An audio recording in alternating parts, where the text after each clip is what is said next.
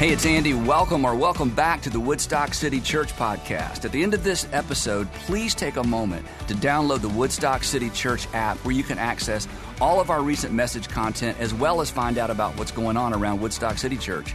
And the app is the easiest way to share this content with a friend. But most importantly, I hope the following presentation inspires you to take your next step in your faith journey.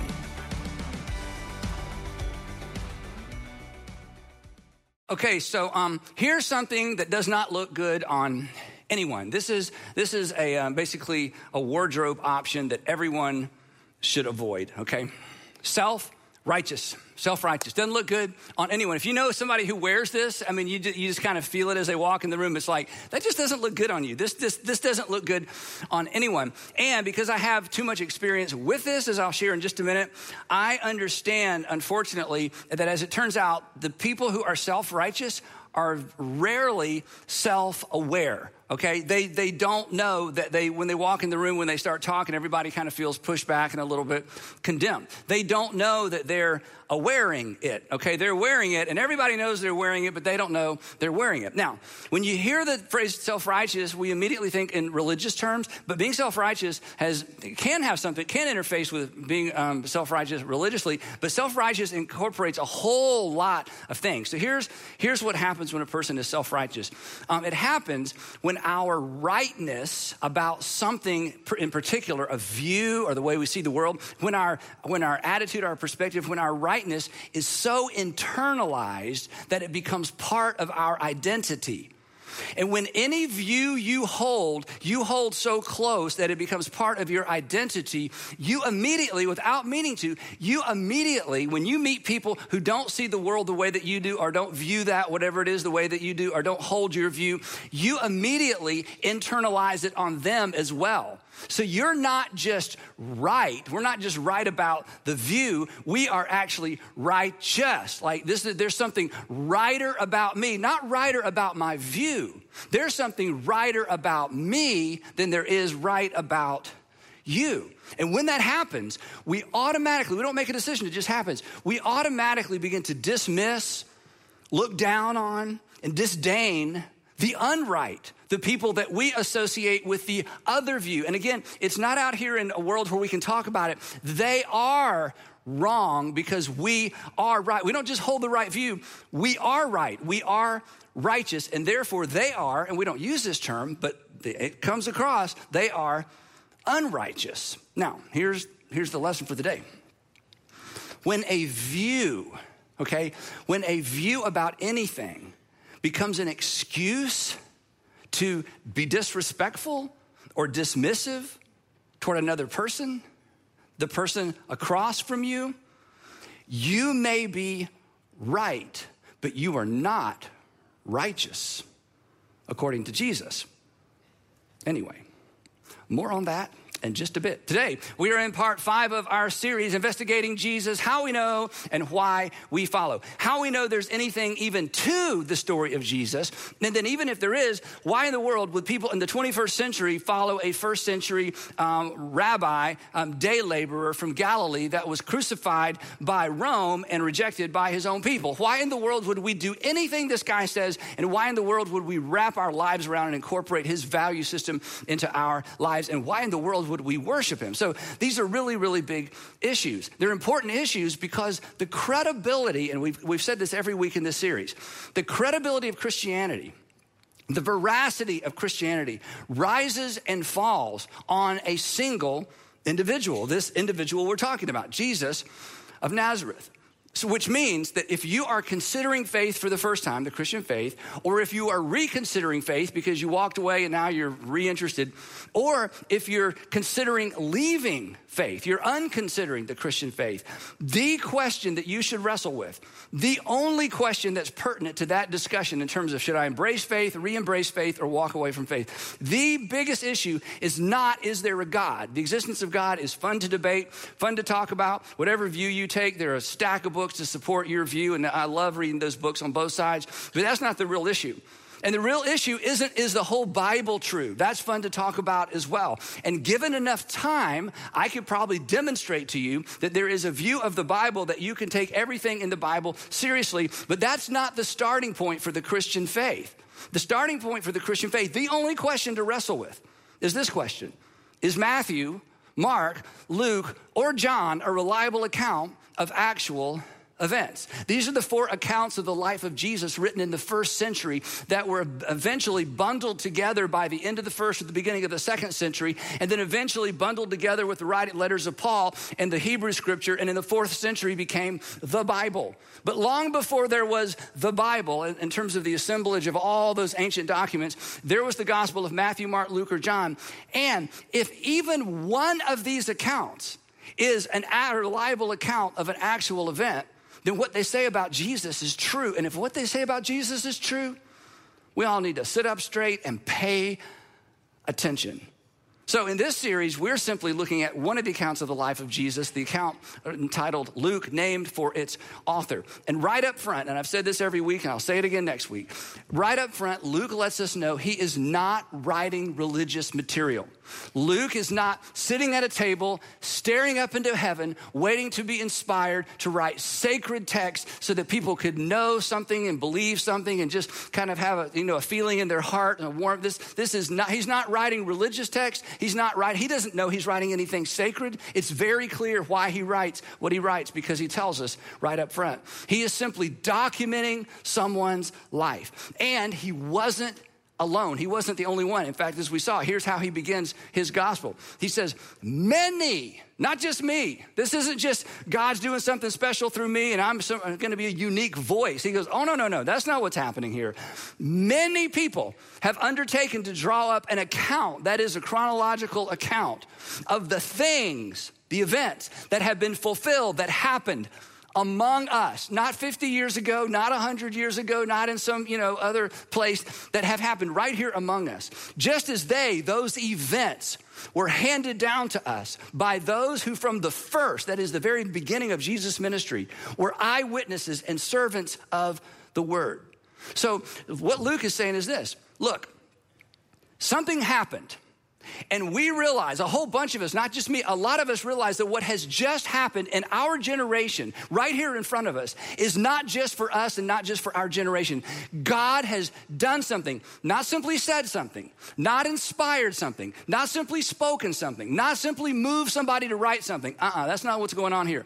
God has done something in the world, and what he has done needs to be recorded for all time, because it's for all people of every single generation. So I am throwing my hat in the ring, and I'm going to be one of the many that tries to get this right, because this is for everybody.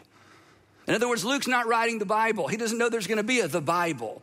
He just knows something has happened. I know the key players, and I'm going to do my best as an educated man to get it down for those who are interested in the generations to come. He's simply telling us what happened. Specifically, this is so powerful. He's documenting Jesus' paradigm shifting, culturally offensive, liberating, dignifying, hope-giving, teaching, and activities. And Luke tells us, as the other gospel writers do as well, that Jesus claimed to know what God is like. And he claimed to know who God likes. So, case in point, Luke chapter 15, jumping ahead, another parable that became iconic. But the context of this very, very familiar set of parables, the context is the point of the parable. And without understanding the context, we don't get the point of the parable. And Luke would tell us, if he could stop and just speak to us, he'd say, hey, the point of these 3 parables is the point that Jesus was trying to make with his entire life and his death and his entire ministry. This is why Jesus branded his message good news. And then Luke tells us what unfolds. One day, Jesus is teaching, and here's what happens. Luke chapter 15. One day, now tax collectors and sinners, we have to hit pause here. We've said this before, but it's important to know. The tax collectors were so bad, they weren't even considered in the class of sinners. So you would say to your parents, well, at least I'm not a tax collector. I can't believe you did that. Well, I know that was horrible, Mom, but at least I'm not a tax collector. I mean, it was like the lowest of the low. But the tax collectors and the sinners, these are the unclean. These are people who are not worthy to enter the temple. These are people who are distant from God. And many thought this group of people was hopelessly separated from God. But here is the amazing part of the beginning of this little narrative. Now, the tax collectors and sinners were all gathering around to hear Jesus. And Luke's writing this, and he would just say this, isn't that amazing? And for us modern day church people, we would say, no, it's not amazing, it's embarrassing. It's embarrassing because people who are far from God don't gather around to listen to us. They think we're crazy and they think we're judgmental and they think a whole lot of things, but nobody's gathering around to listen to us. Apparently the church didn't always get this right? Which is one of the reasons that you're having to reconsider faith, because you met too many Christians. I mean, bad Christians happen to good people all the time, right? And Luke understands this. He's like, I get it. I'm about to introduce you to the other crowd. But don't miss the point that people who were nothing like Jesus liked Jesus. He was righteous. He was not self-righteous in the sense that he carried his righteousness in such a way that it made the unrighteous feel pushed away. On the contrary, it made the unrighteous feel drawn in. Isn't that amazing? Imagine if the church had been that way for 2,000 years. Once upon a time, it was. If it wasn't, we wouldn't be here today. He continues, but there's another group, but the Pharisees and the teachers of the law, and I love this word, we should bring it back. The Pharisees and the teachers of the law muttered. They muttered. Here's what they muttered. If this teacher really was from God, these people would avoid him like they avoid us. But since they're not avoiding him like they avoid us, obviously this teacher is watering down the Torah. Because if he was teaching it straight, they would want to have nothing to do with him. They would feel condemned by him just like they feel condemned by us. Here's what Luke said. They said to one another, this man, talking about Jesus, this man, they had no idea, did they? This man, he's just another man. This man welcomes sinners and eats with them. If he was from God, he would avoid them and eat with us. So Jesus is guilty by association. Now, let me just tell you one thing about Jesus and guilt by association. This is so important. If Jesus were concerned about guilt by association, he would have stayed in heaven. He would not have associated with us. He would not have associated with me for sure. And apparently the person over here to my right that clapped is like, hallelujah, he is not worried about guilt by association, right? So here's the point, okay? Now I'm gonna ask you to participate in just a minute, so don't get too excited, okay? So now everybody's there. Everybody's there. You got the Pharisees, teachers of the law, you got the tax gatherers, you got the sinners, everybody's there. And Jesus sees his opportunity. But before we look into what he says next, I want us to do a little survey, okay? We're gonna all participate. So I want us to join this story, okay? So here's the question. Don't raise your hand, no elbows. So which one are you? Which way do you lean? Do you lean self-righteous or do you kind of lean unrighteous? Now, I'm gonna ask you to raise your hand, but I'm gonna go first, and so I'm gonna give you my category first, and so you can decide to participate. So I lean self-righteous, and here's what I mean by that. There's something in me that if I'm not careful, if I just take my foot off the gas of my trying to follow Jesus and just coast, I veer toward what's wrong with those people? What's wrong with those people? Why do they act that way? Why do they talk that way? Why do they react that way? How could they vote that way? What's wrong with us? How could they believe that way? What is wrong with those people? Because you see, I'm not those people. They are those people, and I'm better than those people. I wouldn't say that out loud, except I'm in church. I just said it out loud. But if I just drift, that's the direction I drift toward, right? You're wrong. They're wrong. So if you kind of lean toward Pharisee, I want you to identify with me. Hands up. Anybody, you kind of go there. Yeah, we're a church full of Pharisees. That's amazing. Yeah. Now, some of you are kind of like this because I don't know if everybody's going to play. It's like I don't want to be the first, especially if you're on the front row. You have no idea. You might be the only ones with your hands up, right? Everybody's back there going, whoa, I'm glad they're on the front row. So now we're going to go to the other group, okay? So the other group is the group that you would say, no, I'm not really self-righteous. I'm kind of like unrighteous. Like let me define it. I think maybe if there is a God, I guess God loves everybody because I've heard my whole life God loves everybody, but I'm not sure God likes me. I mean, when I think about my past or my present, what I've done, and I've asked God to forgive me, but in terms of there's just something in me, I always feel like I'm trying to make my way, and I know I can't earn my salvation. It's not that. It's just, I just feel like I just have stuff. There's just shame, and I just kind of feel distanced from God a little bit. I kind of struggle with that. If you would say, I kind of lean toward feeling more unrighteous. Hands up, any unrighteous folks here? Look at the whole front row. I'm glad. Yeah, that's great. Yeah, you're the only ones. Raise your hand. Just kidding. Most people watching online are unrighteous. Anyway, just kidding. Okay. So, all right, so here's the point. You got these two groups. Both groups are confused about what God is like. And Jesus is about to explain it to them.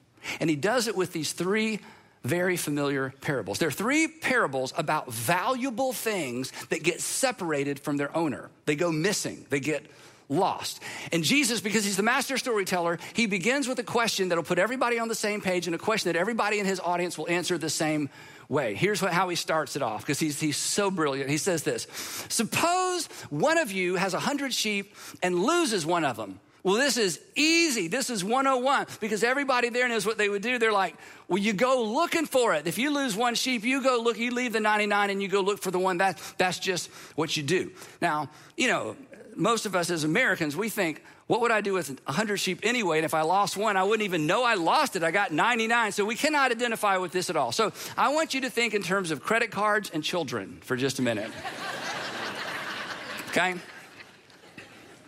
When you lose something of value, here's what you don't do. When you lose something of value, right, you don't console yourself with what's unlost. You don't say, but I still have my MasterCard and my 5-year-old. I don't know where my American Express is or my 8-year-old, but I still have my MasterCard and my 5-year-old. Said nobody, right? No. When you lose something of value, you are laser focused not on what's found, but on what is lost. So they all get this first one. And then Jesus interprets it. He pulls out of the parable and he says, in the same way, this is so powerful. He says, I tell you that in the same way, there will be more rejoicing in heaven over one sinner who repents than over 99 righteous persons who do not need to repent. And when they heard the word repent, they understood this meant reconnect, back in the family, back in sync. Jesus says, I'm telling you, there is more rejoicing in heaven over that one sinner. Oh, you mean the sheep was a sinner and the 99 right? Which means they're thinking, wait, hey, don't go too fast. So are you telling us that God views unrighteous people as something valuable that got separated from its owner? Jesus is like, exactly. Well, that's not really how we view unrighteous people. Jesus is like, and that's why I came. This is what he would say to me. For those of us who raised our hand as self-righteous, he would say, hey, before we move on, is that how you view people not as right as you? As something valuable that maybe got disconnected from the owner? Is that how you view people not as right as you, or maybe not as left as you? Mm-hmm. Here's something to think about. Isn't it interesting, the two things we're not supposed to talk about, over Christmas dinner, and Thanksgiving, at the dinner table, is religion and politics? You know why religion and politics go together like this? Because of what Jesus is talking about. Those two areas are where we get self-righteous really quick. Those are the two areas more than any other area where we so own and identify with our view. It is so internalized that we automatically internalize the other view and the you across from us. And we can't help but come across as self-righteous. What if we got over that? What if we led the way? And I'm not even arguing that you change your view, as we're going to see in just a minute. Remember, Jesus, his views were correct. And yet somehow he didn't carry himself with this self-righteous, I'm better than you, righter than you posture. Then what happens next is extraordinary, and no English reader of the Bible gets this, and most of the people probably who had not been following Jesus didn't get this, but you're about to get this. This is amazing. There was a subset of people in Jesus' audience who immediately got this. Jesus goes to the second parable, and it begins like this. Or suppose a woman. Now we hear that, we go, yeah, oh, you gotta have men and women. That's what we do. That's not what they did. I'm telling you, when Jesus said, or suppose a woman, the women in the audience sat up straight like, he's talking about us. I mean, women have virtually no value. They're treated as little girls. I mean, they're virtually no value, even within that community. Just we can't even imagine. Well, we can't imagine. There are places in the world where what's self-evident to us about the equality is not self-evident, right? We've talked about that before. But more amazing, the people who were following Jesus, his disciples, who understood how his parables worked, they understood that in every single parable, there is a God figure. Remember last time we were together, the story of the Good Samaritan, and they realized, oh my goodness, Jesus is about to make a Samaritan the hero. And sure enough, Jesus made the Samaritan the hero, and the Samaritan is the God figure because he acts like God. In this little short parable, Jesus does the unthinkable. He associates the hero of the parable, a woman, with God. Now, let me pause and say this. Women, if you could fully understand, regardless of your religious background, what you've heard, church experience, if you could begin to grasp, and when I say grasp, I don't mean because you're not smart enough, I just mean because of the information that maybe haven't been exposed to.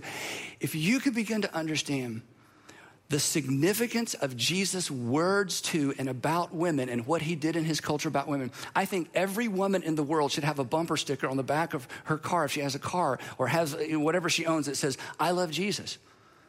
You should, whether you believe he's a son of God, whether you worship him or not, I'm telling you what Jesus began, the flywheel that he began pushing on the dignity of every single human being, especially women. It is remarkable, and we miss it because it's self-evident to us that everybody's equal. In the ancient times, it was not self-evident to anybody, and Jesus came along. He says, but women and children, servants, the least of these, the Samaritans, all made in the image of God.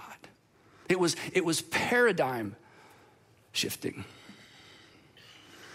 Then Jesus, oh yeah, I forgot the parable. So anyway, he says that Jesus, this woman, he had to get excited about my sermon. The woman had 10 silver coins. He said there's a woman had 10 silver coins. She loses one, and then he asked the question, and what do you do when you lose one? And the women want to answer. They know what they would do, but they can't answer because of just the cultural context. But Jesus had addressed them, had elevated them. And the answer was women knew, we go search until we find it, right? Then Jesus gets to his most famous of the three. It's one of the most famous things he's ever taught. It's iconic. People all over the world know bits and pieces of the story, even if they don't know who originally said it. This is the power of the teaching of Jesus. A wealthy man has two sons, and the younger was waiting on dad to die. And his dad just wouldn't die. He just kept getting older. And he's like, I wish my dad would die so I could get my half of the inheritance. And he finally loses his patience. And he says, Father, give me my share of the estate. Now, when Jesus says this, he's sharing this parable. Both groups, the sinners and the tax gatherers and the Pharisees and the teachers of the law, both groups and everybody in the middle, they gasp. Oh, this boy wishes his father was dead. That's tantamount to murder. This boy should be stoned. And the master storyteller continues. So, instead of stoning him, he divided his property between them, and the crowd is like, oh, why? No one would do this. You're losing us, Jesus. Why would anyone do this? But anyone who understood the first two parables, and anybody who understood the point Jesus was making in the first two parables, would understand immediately why a father would divide everything he'd spent his life accumulating between his two sons, because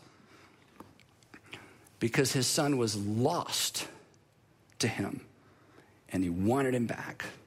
Because his son was lost to him and he wanted him back. And he was willing to do almost anything to get him back. He wanted him back so he let him go. His son was lost to him, not spatially, he's right there. He was lost to him relationally. And he wanted him back. And the son takes the money and runs.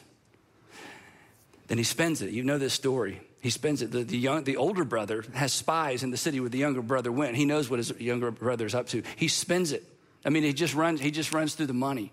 He runs through the money that it took his father half a lifetime to accumulate. And then eventually he's broke. And some of you, this is your story. You know, you hit a bump. You know, first it was just sprinkling and then it was raining and you're like, oh, I can get through the rain. And then the whole bottom falls out, right? It's just one thing after another after another. So he's broke. And then there's a famine. We don't understand famine. We think famine is quick. You know, there might be an ice storm in Atlanta. So let's go get, you know, suddenly there's no bread or milk. Why I don't know. That's what we choose. Now we got water bottles. Famine is there's no food anywhere. If you don't have it, you can't get it because there's not going to be any. So now there's a famine. And then he has to get a job. He's never had a job. He's got to get a job. And the only job he can get is feeding. Jesus, I'm telling you, Jesus is the master storyteller. He just goes lower and lower and lower. And he gets a job as a pig farmer. And his audience is like moans. Oh no, a pig farmer. And now he's starving. And Jesus says, and nobody will help him. And the audience, Jesus' audience, all of them together, he's got them right where he wants them. The whole audience is going, yes, he's reaping what he sowed. Let him sow, let him sow, let him sow. First time this group has agreed on anything. And then, as you know, if you know the story, I love this phrase. One day he comes to his senses. He wakes up. It's like, what in the world? He comes to his senses and he thinks to himself, what am I doing?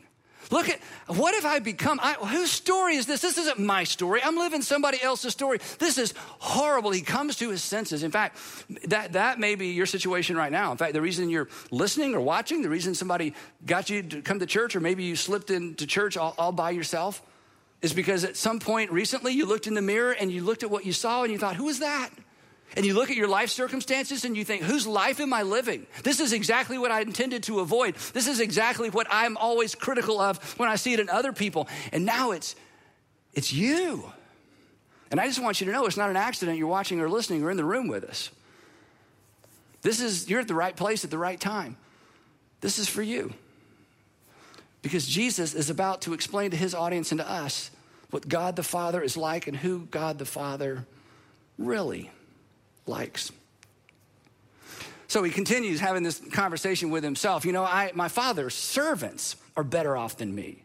And then he comes up with a plan. I know what I'll do. I will go back, I will set out and I will go back to my father and I will say to him, Father, I have sinned against heaven and against you. So he's broken him. He's at the bottom. I am no longer worthy. I'm no longer worthy to be called your son. Just make me like one of your hired servants. I'm willing to work and have a job. And so he got up from where he was, quit what he was doing, and he went to his father. And he's rehearsing his speech all along the way. And Jesus' audience, they're like, this is going to be good. We know what's going to happen. Because they knew what they would do. They did not know what the Father would do. Because they did not know what God, the Father, is like. And this, Luke would tell us, is why Jesus came. It's what he came to explain. He would say these crazy things like, if you've seen me, you've seen the Father. Show us the Father. Okay, Jesus would say, look, everything before me, this is so important for somebody today. Jesus would say, everything that came before me was a shadow. Everything that came before me was foreshadowing. Everything that came before me was a hint. It was just a kind of just to get people's interest and to keep the story moving. But what was a shadow before has shown up. Now, you can tell something about a thing by its shadow.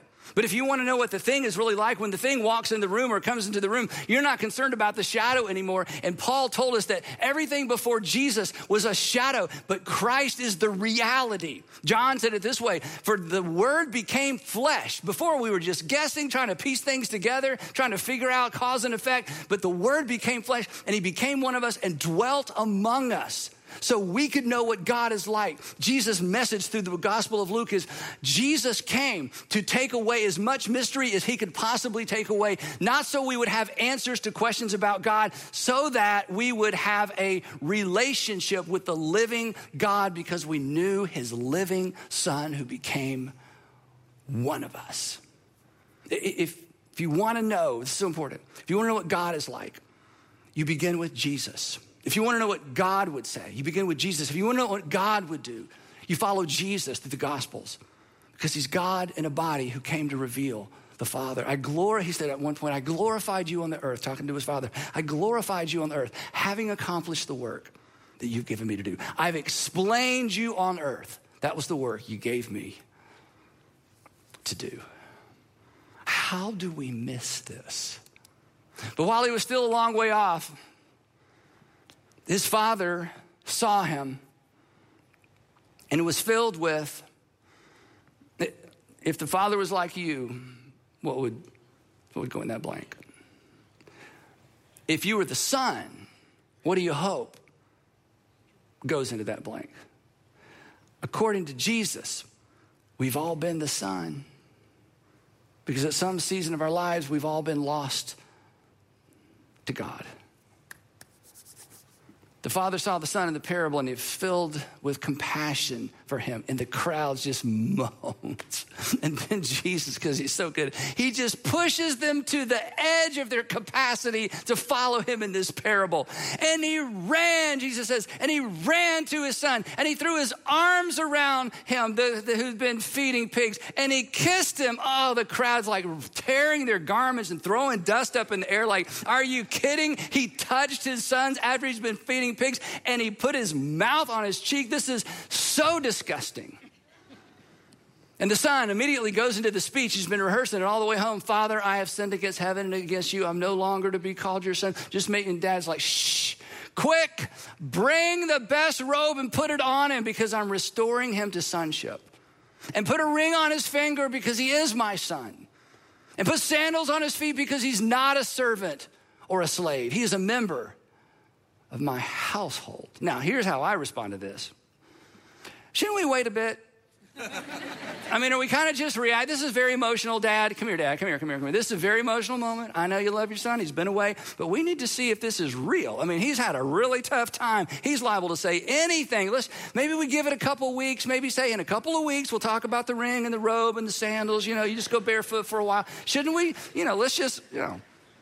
And you know what the father in the parable would say to me, and I'm making this part up? He would say, no, we're not going to wait. This isn't about his behavior. This is about a broken relationship being restored. Don't you understand that for this son of mine, he's been my son, was dead and he's alive. He was lost to me. And now he's found. And I think Luke would be like, do you understand the implications of this story? That God, your Father, does not see good and bad people. He sees lost to God people and found by God people. Fun fact, and you're going to be the only Christians who know what I'm about to share with you. I'm telling you, nobody knows this but me, and I'm about to share it with you, okay? Kidding. Kind of. But next time you're talking about the Bible, you throw this out, they'll be like, okay, the Greek verb used throughout all three of these parables that is translated lost, all these things were lost, is apolumi. Let's just say it together to sound smart. Apolumi. Did you know that same Greek verb shows up in the most famous verse in the whole Bible? But it's translated differently. It may be translated incorrectly. I'll quote it for you. Think about this. For God so loved the world that he gave his one and only son, that whoever believes in him shall not be lost to God, but will have eternal life. Wow. What if we saw people in terms of lost and found, not good and bad? What if the church people that pushed you away had thought in those terms? Now, there's another character in the story. Unfortunately, it's my character. I hate to admit that. The other character in the story is the well-behaved, firstborn, get it right, live within the guardrails, make dad proud, do it by the book, older brother, right? Who made this all about behavior. So he's working in the fields because he's doing what he's supposed to do, making up for his younger brother being gone, comes back, here's his party, calls the servant, says, what in the world's going on? The servant's like, hey, I got some good news and some bad news, and they're the same news.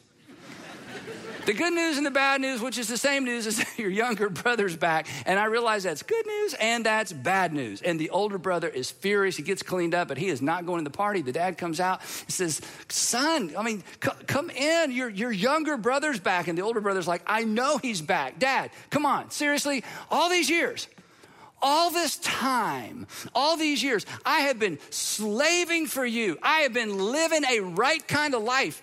And I never disobeyed your orders. But when this son of yours, not this brother of mine, when this son of yours who has squandered, Dad, do you know what he's been doing? Because I know what he's been up to. Who squandered your property that you spent your entire life kind of accumulating. Squandered your property with prostitutes, okay? I hope mom doesn't find out about this. Comes home, you kill the fattened calf for him. I don't get it. He doesn't deserve this. To which if Jesus was adding this part of the story, he would say, who said anything about deserve? I'm not celebrating. I'm not celebrating behavior. This has nothing to do with deserve or behavior. We're celebrating a restored relationship. And I love this. Jesus puts these words in the Father's mouth. I had to celebrate. Do you want to know what's most valuable to you? Look at what you celebrate. I had to celebrate. I had to celebrate and be glad because this brother of yours was dead. He's alive. Not he was bad and he's good again. He was dead and he's alive. He was lost to me. And now he's found. Self-righteous. It doesn't look good on anybody. It especially doesn't look good on Christians. Whether it's about our faith, our politics, or anything else. And you know what? We should know better. We should know better because we're not any better. We're just a little bit better off because we were lost to God and we've been, by his grace, found. We were dead and now we're alive.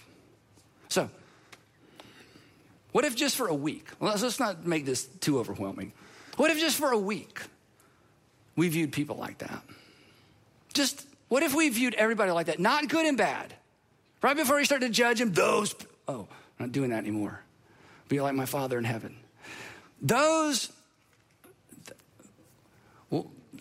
They might be just disconnected from God, or they may be connected to God and they may be my brother and sister. Oh no.